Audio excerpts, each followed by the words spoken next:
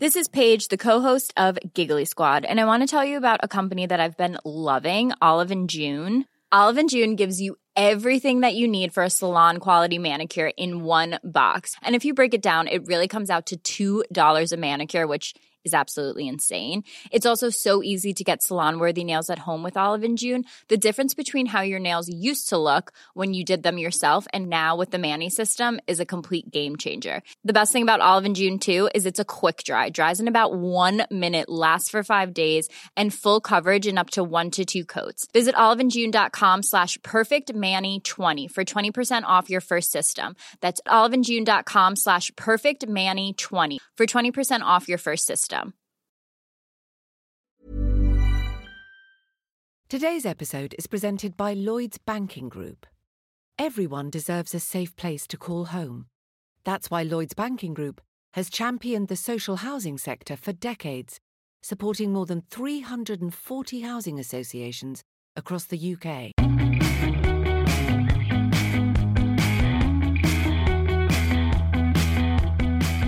Hey everyone, welcome back to EU Confidential, the #1 EU news and politics podcast. I'm your host, Ryan Heath. For one more week, the author of Politico's daily Brussels playbook column. You're going to love this episode. I caught up with Tony Blair over coffee in a 25th floor room in his hotel in Brussels. It felt like the old Blair had revved up his political and rhetorical engines and was raring to go. We took a deep dive in and around the Brexit message he delivered in a speech at the European Policy Centre. That there's only weeks left to stop what he sees as the Brexit calamity. To get there, it will take a lot of swallowed pride on the EU's part, some brave British MPs, and a plan for Europe-wide immigration control bridging the two. If Brexit and so-called global Britain does go ahead, Blair sees an angrier, bigger Singapore with its low-tax, low-regulation economic model undercutting Europe on its doorstep and junking Britain's social model. The podcast panel this week is discussing how much European political debate is getting detached from reality, and whether it's a good, bad, or merely sad thing that governments are now having to consider free public transport as a way to get people out of their cars and put fresh air back in their lungs. And of course, our MEP of the Week section will have you chuckling.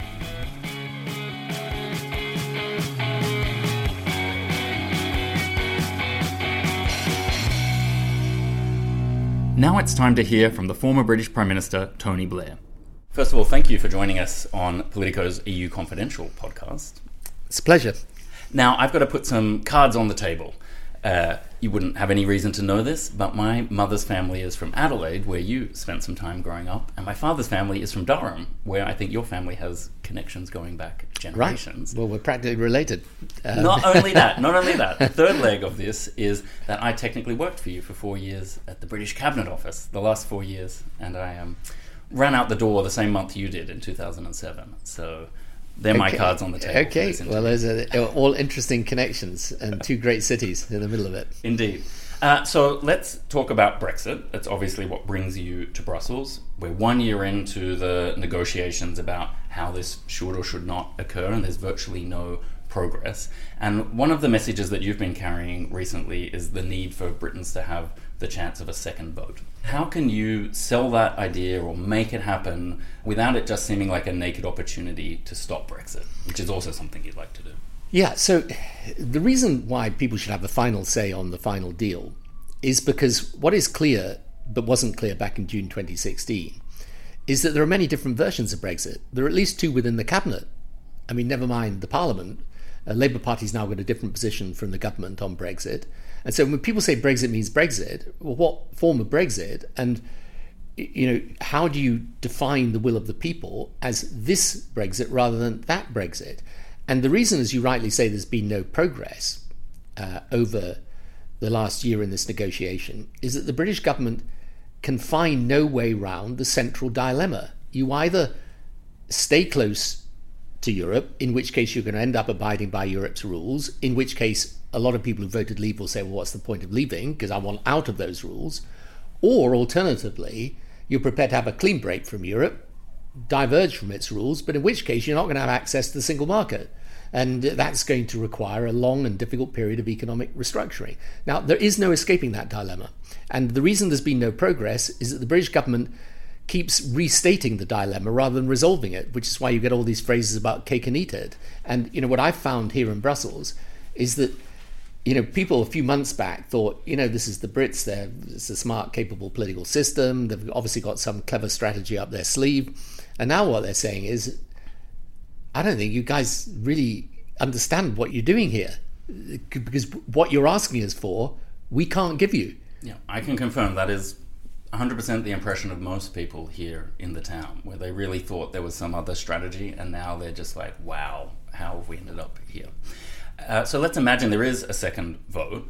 How would that have to be constructed for it to be meaningful? Because the polls have shifted a little bit back and forth since the referendum, but they're fairly stubborn. So is there a particular way that the question would have to be framed for it to avoid sending us back to this dead end that we're in at the moment? Well, that's a really good question. I mean, I think, first of all, it comes about if there's an impasse in Parliament. You see, I think there is no real majority in Parliament for any one of these forms of Brexit. Because, as I say, one form of Brexit will lead people to say, well, what on earth's the point of leaving? We're still going to be abiding by a lot of European rules. Another form of Brexit will have people saying, well, this is actually going to be really painful economically, so perhaps that's not a good idea. So whatever form of Brexit you choose, I think it's hard to get a majority in Parliament. So I think the reason for the idea of having a final say on the final deal is because you reach an impasse in Parliament. And then, frankly, you could have an election, or you could have a vote on the deal that the government proposed. And, yes, it's going to be complicated because, in one sense, there are many different variations of this, but I'm afraid that just arises from the nature of the problem, and we'll have to find a way through that. But what I think it would be, foolish for the government in those circumstances to go back and have an election. And I think the Tory party will want to avoid that, because otherwise they'll just repeat the mistake of last June.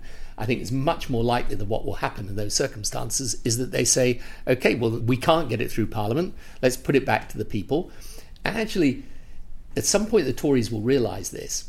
This is really a smart thing for them to do, because the whole reason they had this referendum in the first place was to heal the division in the Tory party. I remember the 2015 election. I was the only person who made a speech on Europe in the whole of that election of any sort of substance. Europe wasn't an issue, right? It was made an issue by the referendum. They thought they'd cure their division. They haven't. Their division's still there in cabinet between the Boris Johnsons of the world and the Philip Hammonds of this world, and it's not going to be resolved. If we look at the turning points here, we could go all the way back to the Daily Mail and the Rupert Murdoch papers really running a campaign for decades that was pretty anti-EU. Maybe you want to reflect a little bit on your decisions around immigration in 2004, and then David Cameron's decision on this referendum stands out as fairly silly, doesn't it?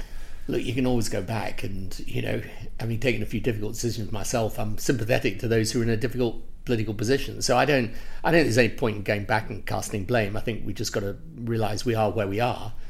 But I think what's very clear to me that if we want to get a reconsideration, there are, as I say, kind of three legs to the stool. One is to show British people this is much more costly and complex than we thought. Well, I think that's pretty obvious. The second thing, which I think is really important, is that you're not going to be able to change this Brexit decision unless you respond to the genuine underlying anxieties people have, particularly around issues like immigration.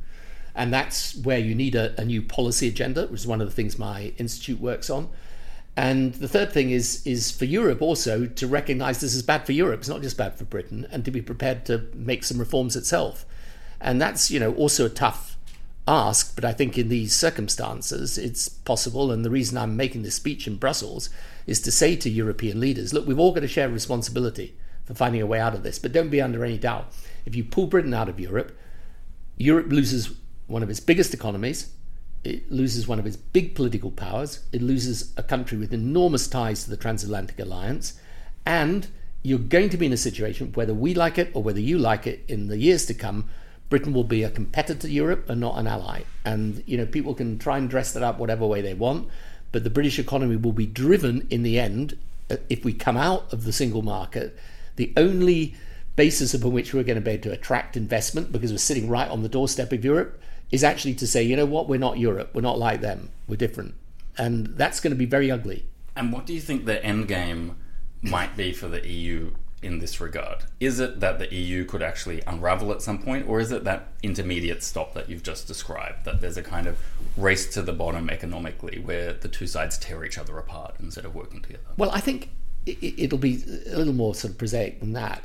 I mean, first of all, contrary to the perpetual fantasies of these Brexiteers, no other country is going to follow us down this path. If anything, what's happened is that other countries in Europe have solidified their support for staying in the European Union. Not changed their mind, by the way, on some of the underlying issues like immigration. There's still widespread concern. It's still upending politics right across the European Union. But people have watched what's happened in Britain. They're not going to emulate that. So the European Union will hold together. It's just that they'll be weaker. And Britain will also, will come through it. I mean, if we do Brexit, you're not going to be crazy about these things. Britain's still going to be a significant and important country. But the thing that really motivates me deeply is, I'm seeing the world slightly different, obviously, when you stop being Prime Minister and you see a lot of what's happening around the world. And it's really interesting if you just look at the geopolitical change in big picture terms that's happening. If you go back to the year 2000, the top 10 economies of the world were dominated by Europe. Okay, so, Britain, Germany, France, Italy, so on. If you fast forward to today, already the economy of China is several times the size of the UK. Okay, but then you've got the economy of India coming up. You've got other emerging economies. You fast forward to 2030, things start to look a lot different. India's economy by then is bigger than Germany's. You fast forward to 2050, you've got three big dominant economies in the world: America, China, India.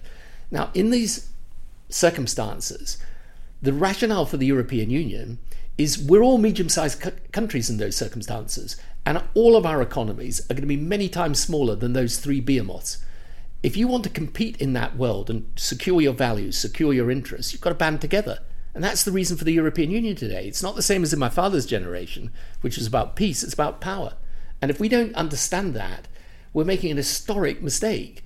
And the idea that Britain's going to go off and get these great trade deals with America and China, which are deals that the European Union with all its weight can't do, but we're going to somehow manage to do. I mean, it's a total fantasy. And so that is the decades-long vision or opportunity. You say in your speech today that we might only have weeks to turn this ship around, though, to avoid Brexit. And a key plank of your idea is there's got to be some immigration controls, Europe-wide immigration controls, that don't junk the idea of freedom of movement, but that really deliver on those concerns that drove the Brexit vote. Can you tell us a little bit more about how you see that happening in practice? It's a combination of two things. And by the way, this is a very active debate in Europe. So the first thing is to strengthen Europe's external borders. I mean, the fact is they are, countries are just kind of left on their own. If you're Italy or Greece and you're in the front line of big waves of migration, and by the way, in time to come, I think there's real risks for Europe on migration from the countries of the Sahel particularly. If you strengthen those external borders, you make it a much clearer, tougher, tighter system. That's one aspect. And the Europeans are discussing this now very actively. The second thing is on freedom of movement, where there's a combination of things you can do. I mean, the Europeans probably could cut a better deal with us than the one they offered David Cameron. And when people say, well, why should they do it now? The answer is because we're now looking over the precipice at Brexit.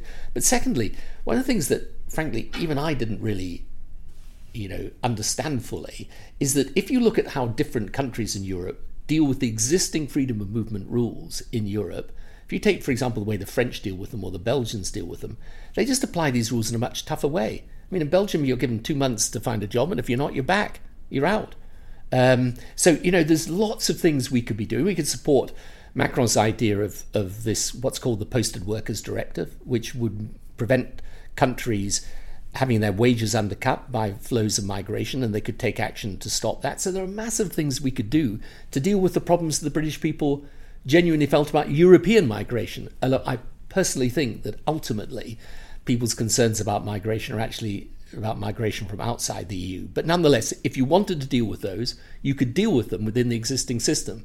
So what I'm saying is really over the coming weeks and months, we just need to open this debate up, because I think it will become increasingly clear that what the government wants to negotiate is simply not negotiable. And therefore your choice is stark. You're either clean break from Europe and big damage, or staying inside Europe's market, in which case you're just a rule taker and not a rule maker. And so I think this Brexit debate within the UK will evolve quite quickly, and we just need to make sure that the Europeans are tracking that and open to accommodating it. Mm-hmm. And if we think of the Northern Irish issue, which is a bit more short-term or immediate in some of the negotiations as they're unfolding now, how personal is that for you? It makes me very angry. I think it's totally irresponsible. I mean, people of my generation remember what it was like in the 60s, 70s, 80s, 90s, when every day the news would, or for days on end, the news would be dominated by terrorism and division and disunity and terrible things happening as a result of the troubles in Ireland, and thousands of people lost their lives. And today's generation kind of doesn't. It's just not an issue. I mean, to make it an issue again would be profoundly irresponsible. When people say, we're using this Northern Ireland issue, John Major and I went to Northern Ireland in the course of the referendum, and we exactly said we would be in the position we're in today, because obviously both of us, having been Prime Minister, we'd studied it and knew that if you end up for the first time in having the Republic of Ireland in a different relationship to the UK, to Europe, then we were going to have this problem. And, when the Boris Johnsons of this world say the things they do, I mean, it's so irresponsible, because the reason we've got this difficulty is because they were completely dismissive of the problems they were creating by taking the UK out of Europe's single market whilst leaving the Republic of Ireland in it. And, we haven't created that problem. They've created that problem. Interesting that you mentioned John Major, because I think it was very noticeable to a lot of us who follow this issue. He spoke yesterday, you're speaking today, Theresa May speaks tomorrow.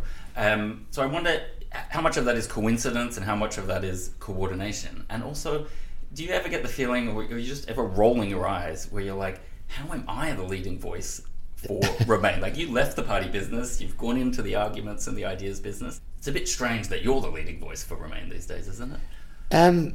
Yes, but I think, and John Major and I didn't actually coordinate what we were doing this week. It just happened that way. But I think his speech is a brilliant speech, by the way, and really well worth reading. Yeah, but it depends. It depends how serious you think this is for the country. And I'm very motivated by the fact that I can see a situation we go through with this Brexit where a younger generation of people in a few years' time are saying, what were you guys doing landing us with this mess? Because it will mean very difficult choices for the country. This is what the Brexit people aren't spelling out for you. If you want a future outside of Europe, the only future that really works economically, if you're right on the doorstep of Europe and you're joined physically by the Channel Tunnel and you're going to pull yourself out of the single market for trade with all these other countries, your economic future can only be that you market yourself as not Europe. What does that mean? It means low taxes, light regulation, you become an offshore trading hub, you attract in investment basically by pointing the finger at Europe and saying we're not like them. Okay, that's the future. And that has massive implications for your welfare system, for your pension system, for your healthcare system, for how you run government, for tax, for spending. And, frankly, no one in British politics at the moment in the mainstream parties is really spelling that out for people.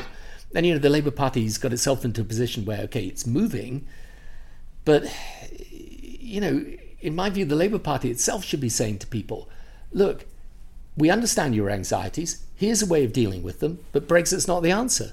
I think there was a lot of disappointment in the reactions to Corbyn as well, where we sat for a year waiting for him to come out with a clear Brexit position. And then to a lot of people, it just sounded like he was cherry-picking in a slightly different way to Theresa May when he came out with that position of the bespoke customs union. So the way I look at it is that the Labour Party position is, it's pulled up its anchor and it's left the kind of what looks like a safe port but actually isn't, of being in the same position as the government, right? But they'd be very unwise to drop anchor at the customs union, because the truth is that doesn't really resolve your problems. By the way, it doesn't really resolve your problems in Northern Ireland either. So I look at the Labour Party position as on the path of an evolution. And I think the Labour Party at some point, I think, is capable of articulating and expressing the dilemma, capital D, and coming to the point of saying, if, in fact, the only way of protecting jobs is to stay in the single market, then frankly we might as well stay in the European Union. Now, those are the steps of evolution. I think what would be a mistake for the Labour Party is, as I say, to drop anchor here on the customs union, because it doesn't solve all your problems. It's better than being where we were, but what they'll find is they're going to be attacked by the Tories now as selling out Brexit without actually getting to the truly safe harbour, which is to turn the fire on the whole Tory strategy towards Brexit. Now, to think about the EU reform point that you're pushing here today in Brussels, sort of a little bit beyond immigration, is there anything that you can think back onto from your time as a leader at the European Council where you just thought, this place needs to be shaken up? So beyond getting a grip on immigration, what else does the EU need to do to really protect itself or be more viable in the long term? Yeah, so again, it's a very good question. I mean, look, in 2005, I made a speech to the European Parliament, which set out what I think is... Brits got standing ovations. It did happen once upon a time. Yeah, the message was a very tough message, actually, about reform. And I said then, the problem with Europe is that every time it wants to reform, it sees this in terms of institutional power grabs. Okay, the actual reforms that you need should be directed towards, for example, today, things like digitalization. Okay, why haven't we got a European Google, right, or a European Amazon? That's what we should be thinking of. Now, to be fair, there are a lot of people in Europe are thinking about that. Macron's thinking about that now. Why don't we have a common energy policy in Europe? You'd reduce costs dramatically. How are you going to make the most of the links in European education to build an education future for our young people that really allows them to become, much more marketable as students in the modern world, right? And an export industry. I mean, that's what I learned from Australia, is that it's bring a huge the students in, that's an export No, industry. Absolutely. And for Britain today, education is a very important part of our economy. Now, how do we develop those links within Europe? And then on things like defence. I mean, if, as I think is possible, we get major eruptions in the Sahel countries, which is a group of countries in the northern part of Africa with, poor governance, poverty, radicalization, exploding populations. Who's going to have to deal with that? It's going to be a European problem, but we'll have to call upon the United States to deal with it in the end. We should be building the capability of dealing with those problems within Europe. So I think there's a whole agenda that's there for the European Union, which we should think about in the context of a world in which you're going to have a dominant power in the West, America, and a dominant power in the East, China, and in time, India. And how do we make sure, therefore, that all of us as European countries are able to negotiate with these people from a position of strength and are strong enough together that they can't pick us off one by one, which is what they'll do, by the way, because that's what big powers do. So, for me, this is also about looking ahead 20, 30 years and seeing how the world's changing and how we find our place within it. And is there any role for, institutional reform, closing the democratic deficit? And I wanted to circle back to what we think of as a personal experience for you back when the new European Treaty was being finalised in 2009. They were creating this role of Council President where Donald Tusk is now holding it. And you can probably guess I'm going to mention that some people talked about you holding that role. How close were you to getting that role? And was it that some leaders just didn't want the threat of a global figure potentially lecturing them or kicking their butts? And that's one of the reasons why you didn't get across that finish line there. And does a change like creating this Spitzenkandidat process where you kind of put forward a lead candidate in the elections and that somehow plays into who is chosen as the European Commission President, does that have any meaning, do you think, in the eyes of voters? Can that really close that democratic deficit? Yeah, this is very difficult. I mean, look, from my own perspective, I would have done it if I'd been asked to. I wasn't, and there were lots of different reasons for that. But I think, I have suggested myself you may get to the point where you have a directly elected president of Europe. I mean, Europe's not ready for that at the moment. And I think it's, we're still very much in European terms with a compromise between cooperation between nation states and then the European-wide institutions like the European Parliament. And the problem always been with the European Parliament is that, most people don't feel really close to their European Parliament members. It's a Bush League Parliament, isn't it? Well, I wouldn't... I'm in Brussels, so I'm going to be careful of describing it as that. But the fact is, it's not it's not recognised by people in the same way as their own national parliaments. So this is something Europe's going to have to try and work out over the years. Now it's time for the fun part. A few rapid fire questions, if you dare. I probably don't. But don't be afraid. Don't be afraid. And the idea is just I give you a quick question and you give me a quick answer. Yeah. So I want to know, who is your favourite EU leader from your time as Prime Minister? It's a very bad question to answer because you make one friend and many enemies. Did you make one friend though? I have many friends. I have few enemies too. Okay, I'll give you a free pass on that one. What was your worst EU summit moment? My worst moment was, I think, in the year 2000, when we were going all the way through the night and literally everybody was completely fed up with what was happening. And I remember at some point, Jacques Chirac, who was actually chairing the meeting, got so irritated with the proceedings that he pushed his chair back, put his feet on the table and got out a book on Japanese art and began reading it, which summed up the state of things. And was everyone actually awake for that moment? Or were well, some people we were in various degrees of slumber by then, but yeah, no, that was a particularly difficult moment. Some of those European meetings were really tough, by the way. But that's the way it is. Well, you're still sitting here, so you survived. Dead or alive, tell me a European hero, political hero of yours. I think the founding fathers, actually, people like Schuman were amazing people because they had the vision and the determination, not just to think about how Europe could be different, but to translate it into practical endeavour. And, I think that's an amazing thing. Now, you don't look like you're slowing down, but can you ever imagine retiring from public life? Nope. That would be a bad mistake because it's just, look, I'm still very motivated. What we're doing with the institute we've created, which is, quite a large, we've got roughly 250 people in the institute as a whole. We work in Africa, we work in the Middle East, and we're working now on this new policy agenda, which is about how does the centre ground again become the place of making change and not, just become the guardian of the status quo. Because I think this populism is deriving from very clear roots of public dissatisfaction, and you've got to find the answers, because if you don't, then other people are going to ride the anger. One last question. What do you do, or who do you turn to keep grounded? It used to be my children, and now I've got 2 grandchildren. So being a grandparent is the one thing that I've come across in life that is greatly hyped and lives up to its hype. So you get to be the good guy.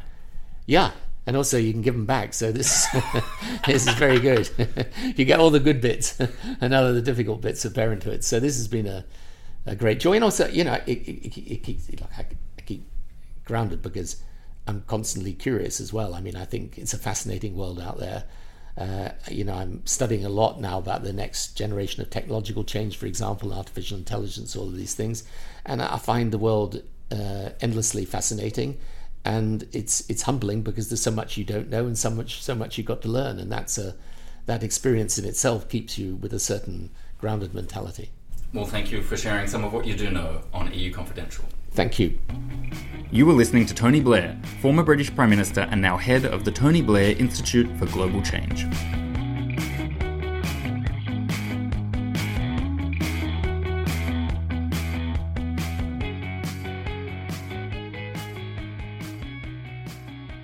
And now it's time to welcome back the podcast panel. Hey, Alva Finn. Hey, Lena Abaruz. Morning. Hi, Ryan. Welcome back, Ryan. Thank you. It is freezing this morning here in Brussels. -7. That's warmer than Greenland. I don't think that is how our weather systems are supposed to operate. How were you ladies feeling on your way in? I was on my bike, and if you're in the wind, almost my eyeballs felt like they were freezing. It was very scary. But I read the other day that it's actually colder in Europe at the moment than it is in the Arctic, which is a terrifying proposition. Yes, my ears definitely agreed with you on the way in this morning. Let's get into some EU WTF moments. I wanted to start first with the food bank in Essen in Germany. They say they won't serve people without German passports. So not even a question of are you temporarily or permanently in Germany. Like, you need the actual passport if you're going to receive charity from this organization. And that struck me as quite amazing. I wouldn't call it a charity, though. They just lost their cause and the meaning of their existence. Now they're a club, aren't they? This is absolutely ridiculous, and it's such an embarrassment for a European country and for Europe, coming especially from Germany. I mean, it is really upsetting, and if we are going to really start treating each other according to which nationality, we might as well call Europe another name, you know? I think there's lots of things, I think, around the refugee crisis, etc., that have shown that solidarity for some Europeans means solidarity for white people. And I do think it kind of shows that some of our basest instincts are really not very healthy and are exclusionary. And I think this is just another example. And I think some German people are saying, you know, we've had enough.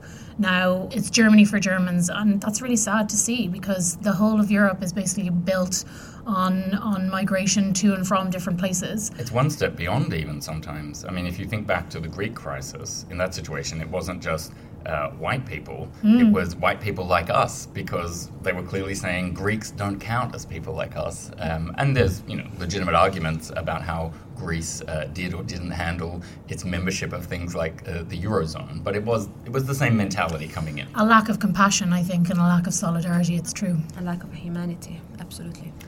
Now, let's focus on some positives, some EU thumbs up. Yeah. I believe that one of the panel would like to nominate a public transport initiative here in Brussels. Yeah, so, I mean, in one way it's a thumbs down, because we have so much pollution in Brussels that we need this initiative. Basically, they have proposed that once the pollution goes above a certain level that's not good for public health, they will try to dissuade people from taking their cars by making all public transport free for the 24 hours after the pollution has gone up. They have an app that you can check the pollution on now, and we know that they've been a little bit hiding levels of pollution sometimes in the city of Brussels.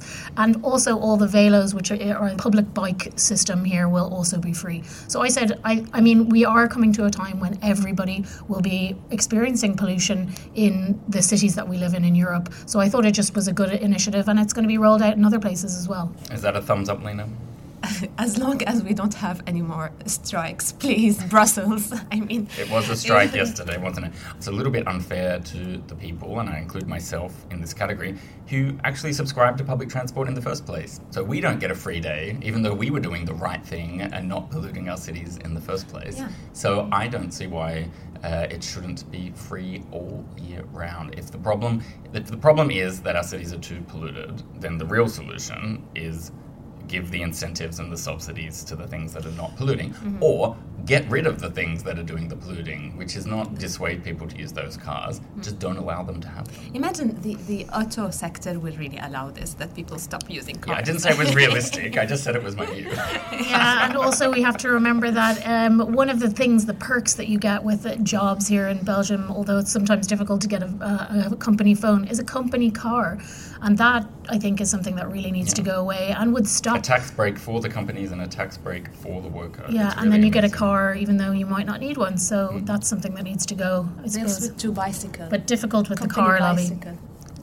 Well, I'm going to throw up a really controversial one here now, an honorary EU thumbs up, and that is actually got nothing to do with Europe at all, but around the moves of some financial companies and other companies who had financial relationships with the NRA, the gun lobby in the United States, using their financial muscle to say, actually, we're not going to have those relationships anymore. And I think that is a positive use of market power for what is clearly a big social problem in the US. And it really shows, it's kind of like a marker, a litmus test of public opinion as well. It must be swaying in the wrong direction for the NRA for that to have happened, because it held such a position of power for so long. So I think, there's a lot of different ways to see it, but one of them is public opinion is changing in the US. It's absolutely a triple, double honorary thumbs up, and it's about time that they truly do something. Maybe there is a broader lesson for Europe or anywhere in the world, really, which is that even a position or an organization or person who seems impregnable, that, you know, they're just rock solid in the power that they have, and it just seems like you can't do anything about it. Actually, everyone at some point can lose their power. Fall from grace, everybody can do it. Yeah, I agree. All right. Well, speaking of falls from grace, it's time to focus on the European Parliament again. It's time for MEP of the Week. I'm going first. Okay. Ale, you go first. Okay. So Brigitte Colin-Langen, who is a German social from the EPP, and she's from the SDU. The CDU? Sorry, CDU. I'm dyslexic, readers. I read badly. They're listeners, actually. It's a podcast.